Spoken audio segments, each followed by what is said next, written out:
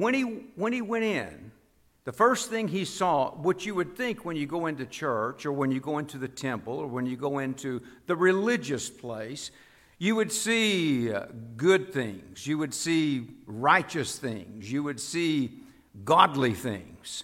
But instead, what he saw money changers. He saw people selling and making money in the church, in the temple, in God's house. And when he walked in there, there was a certain element of influence that religion had that day, just like it does today. Religion does have influence. But what we find is that the religion that Jesus observed that day had been overpowered by greed. So no matter how righteous and good and beautiful the temple was or the religion was supposed to be, God's people, the religion of God Almighty, was supposed to change the world. That's what God had told them way back in the Old Testament, that my people will have an influence and be a light in the world. Now, had they obeyed God and had they followed Him, that would have perhaps been the case, but they did not, because they allowed their religion, their belief, to be overpowered, in this case by greed. I mean, that's all that was going on there in the temple that day. The Bible says that he went over there, saw it, immediately overturned the tables and ran the money changers out, took a whip, began to drive them out. And he said this, he said, my house, talking about the temple, will be called a house of prayer for all nations, but you have made it into a den of robbers. So no matter how powerful religion is, it's not all powerful. Religion can be overpowered by something greater. The multitudes can always be overpowered by something greater. The church, the buildings, as beautiful as they are, can absolutely be overpowered. Then we read where he was just observing Jerusalem. Now, Jerusalem, the history of Jerusalem is this. They were the light, the beacon on top of the hill for the world. Jerusalem had always been the place that people would strive to get to and go to. Why? Well, because in Jerusalem, ideally, it was supposed to be the hill of light. It was God's place. It was the place where people who loved God went to find what? They would find safety. They would find sanctuary. They would find security. Well, as Jesus was walking through there, and he looked over Jerusalem, something very unusual occurred. The scriptures say as he approached Jerusalem and he saw the city, he wept over it. Now, why would you want to weep over something that has so much influence or so much power or so much persuasion? It was the world knew of Jerusalem. He wept over it because he said, if you had only known Jerusalem on this day, what would have brought you peace? But now it's hidden from your eyes. And then he said, the days will come when your enemies will build an embankment against you and encircle you on every side.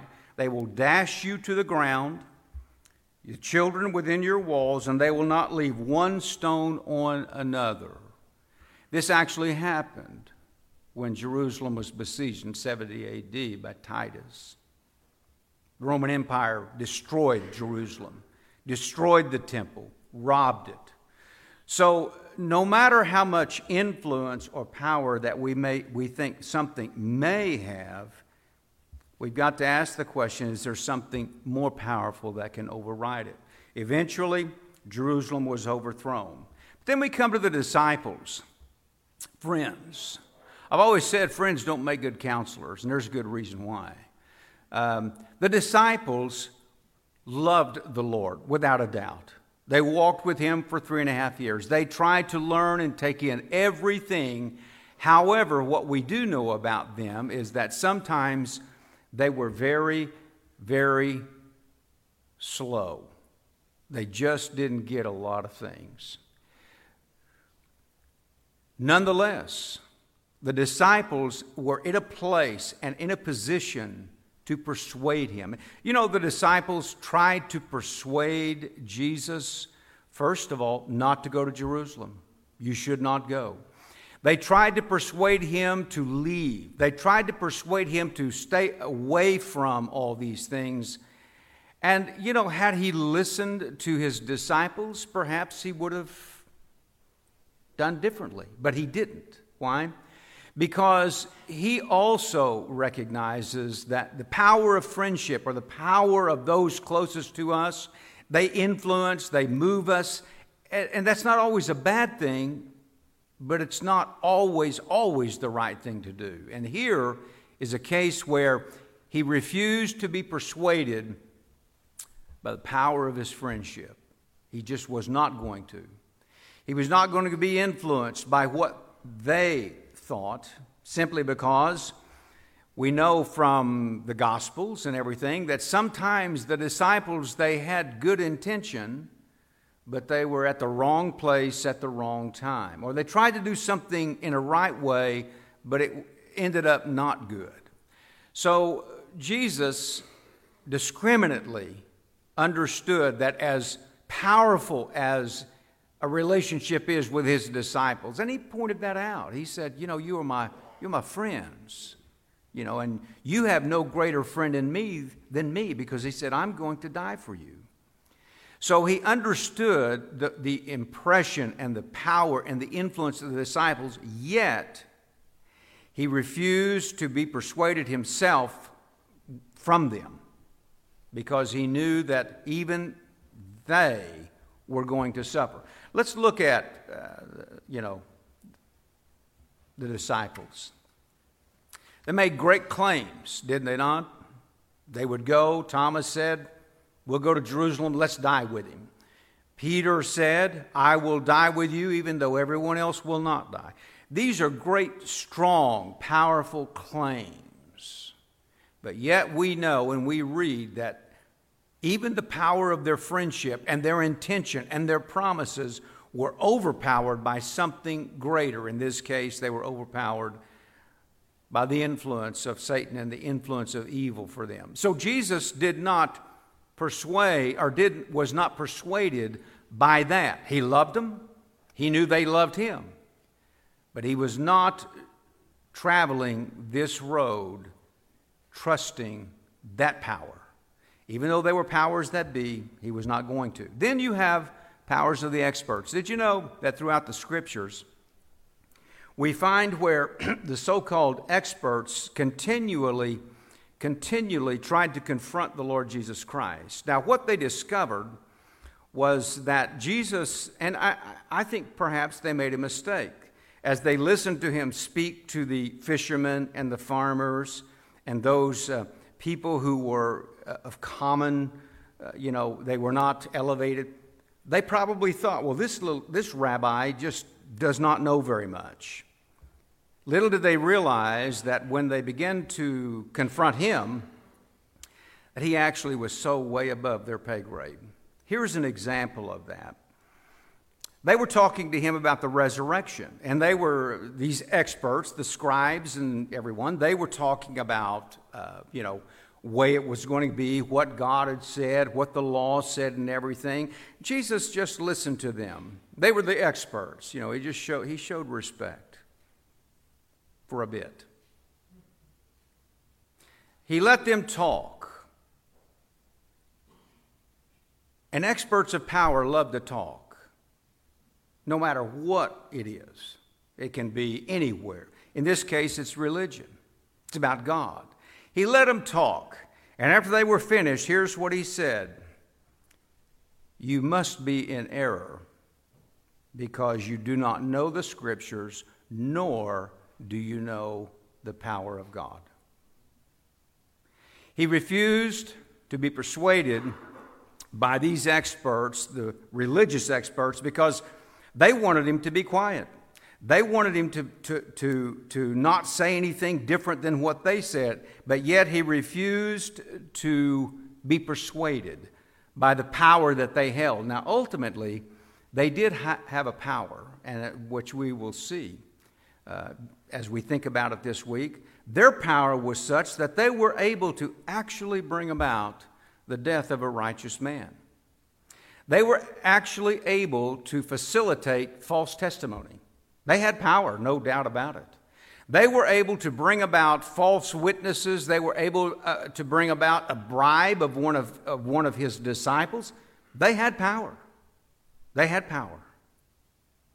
But their power that they thought was complete, as we will see next week, was a power that was overpowered by something. All right? So, throughout this, we see, or at least as I wanted to share with you, I see that Jesus made the distinct choice to trust only in the power that was absolute, an absolute power. Now, as I said, the multitudes, they were fickle. They changed. We'll see that within a week. We see that the disciples, sometimes they would do the right thing, sometimes they would not. The experts, they were ignorant according to what Jesus said. They didn't know the Scriptures, nor did they know the power of God, so he didn't trust them. He didn't trust the temple. He didn't trust religion. What exactly did he trust? Well, it kind of begins to come down to it, if you recall, that ultimately Jesus is brought before the government, Pilate. Now, here's what takes place, and this is what's fascinating to me. In all actuality, Pilate said some things that were very, very true at face value, prima facie, very true. They brought Jesus to him. Pilate could not hardly find, he wasn't able to find any fault in him whatsoever. So they brought him back to Pilate to be investigated again. And Pilate was talking to him. And, the Jews were insisting that they had their law and that this man, Jesus, needs to die. Now, when Pilate heard them saying that, he began to really think, I need to address this, and I need to be very careful because of what they were saying.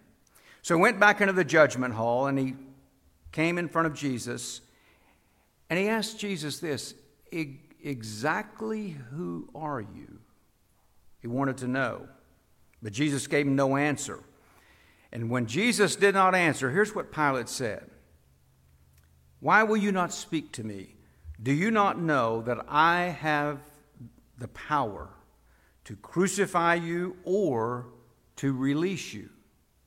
Now that was true, a true statement. He did have the power to crucify him, which ultimately took place. But he also had the power to release him, which did not take place. Instead, it was Barabbas. They wanted a murderer instead of the Son of God to be released. But what he said was true. He did have that power, but that's not the right question to say, did he have power? The better question is, though he had power, was there a greater power? And of course, we're going to see, because this is what Jesus said to Pilate. You could have no power at all against me unless it was given to you from above. Now that all of a sudden opens up, who is it that Jesus Christ believes in? Well, I tell you, his heavenly Father. Who did he trust? His heavenly Father. Even though he was close with the disciples, even though the multitudes were saying all kinds of wonderful things, even though the temple had been there for a long time, even though religion was well known all across the world, even though all of these things, who did Jesus trust? And it was his heavenly Father. Why? Because he knew his heavenly Father had all power of creation. He knew it. And he lived accordingly. Now, let me underline that statement. He lived accordingly. He lived to the end of his life, believing and trusting that the power of God was sufficient for all things. Had he not believed that, the time to have changed would have been before he was taken to the cross. But he believed it so deeply and so completely that even in his most agonizing hour, he conceded. So it brings me to the garden. Even though there are powers that be, Jesus refused to listen or to be persuaded or influenced by any of them. Instead, he trusted his Heavenly Father. Here's what happened in the garden. We're very familiar with this story. He'd asked his disciples to pray, and again, this is perhaps one reason he didn't. His disciples, he asked them to pray. They fell asleep, and he had to wake them up 3 times. Can you not stay awake and pray? But here's what he prayed, and this reveals who he trusted. He went a little forward and he fell on the ground and he began to pray, Jesus did. And he said, if it were possible that the hour might pass from him. And here's his prayer. Father, Abba, Father, all things are possible from you. If it's possible, take this cup away from me. However, not what I will, but thy will. Throughout his ministry, as much as there was, as we've seen, with all the different variations in people and occasions and everything, Jesus never lost his belief, his trust, and his guide in the power of his Heavenly Father. You see, Jesus chose to believe that and to trust it, just like we can choose that. Each one of us have the same choice that we can make, like that Jesus said. We can choose to believe in the power of multitudes, power of many voices, power of majority. We can believe in that. We can believe in the power of our friendship. Maybe our friends know best for what's us. We can believe in the power of religion, all kinds, or church or whatever. But Jesus gave us an example of powers that be are not the powers that are ultimate. We all see different things in our lifetime. But Jesus points out that the power of God, his Heavenly Father, his power is sure, it's trustworthy, it's eternal, it's all-knowing, and God is all-wise. So for us, I think this is why Paul wrote to the church at Corinth. He says to us, our faith should not be in the wisdom of men, but in the power of God. If there's anything that we could glean from this today, it would be that the power of God is that which is all-powerful. In the Old Testament, we have time and time again where God himself instructs the prophets, whether it's Jeremiah, Ezekiel, Isaiah, Micah, doesn't matter. He instructs them to write these words. And here's what he says. My counsel, God says, shall stand, and I will do all my pleasure.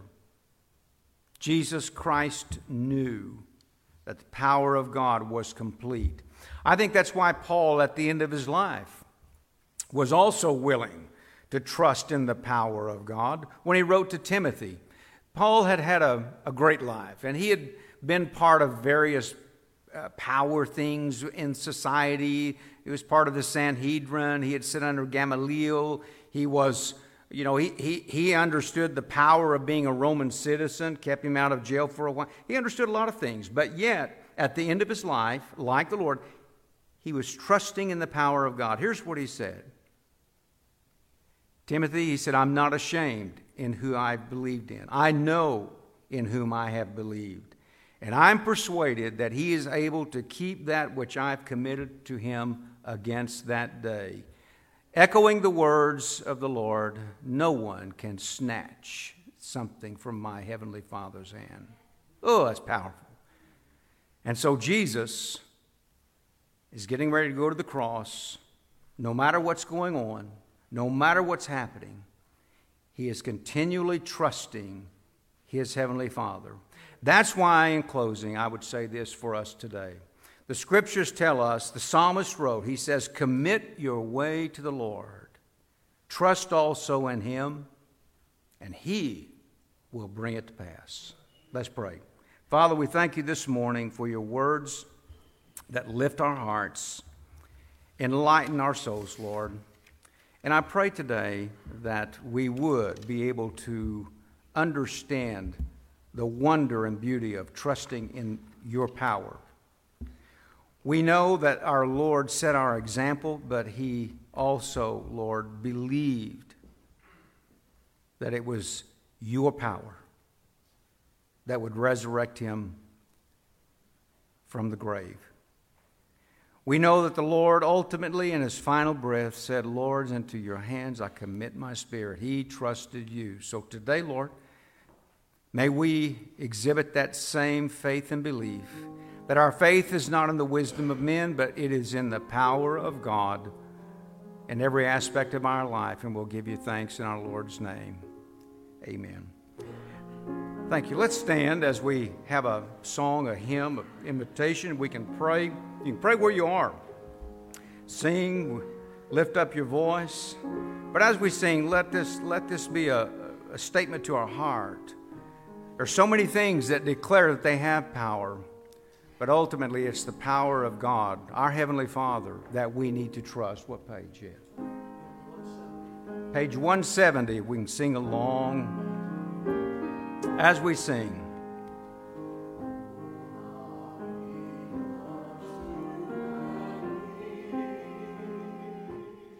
He does.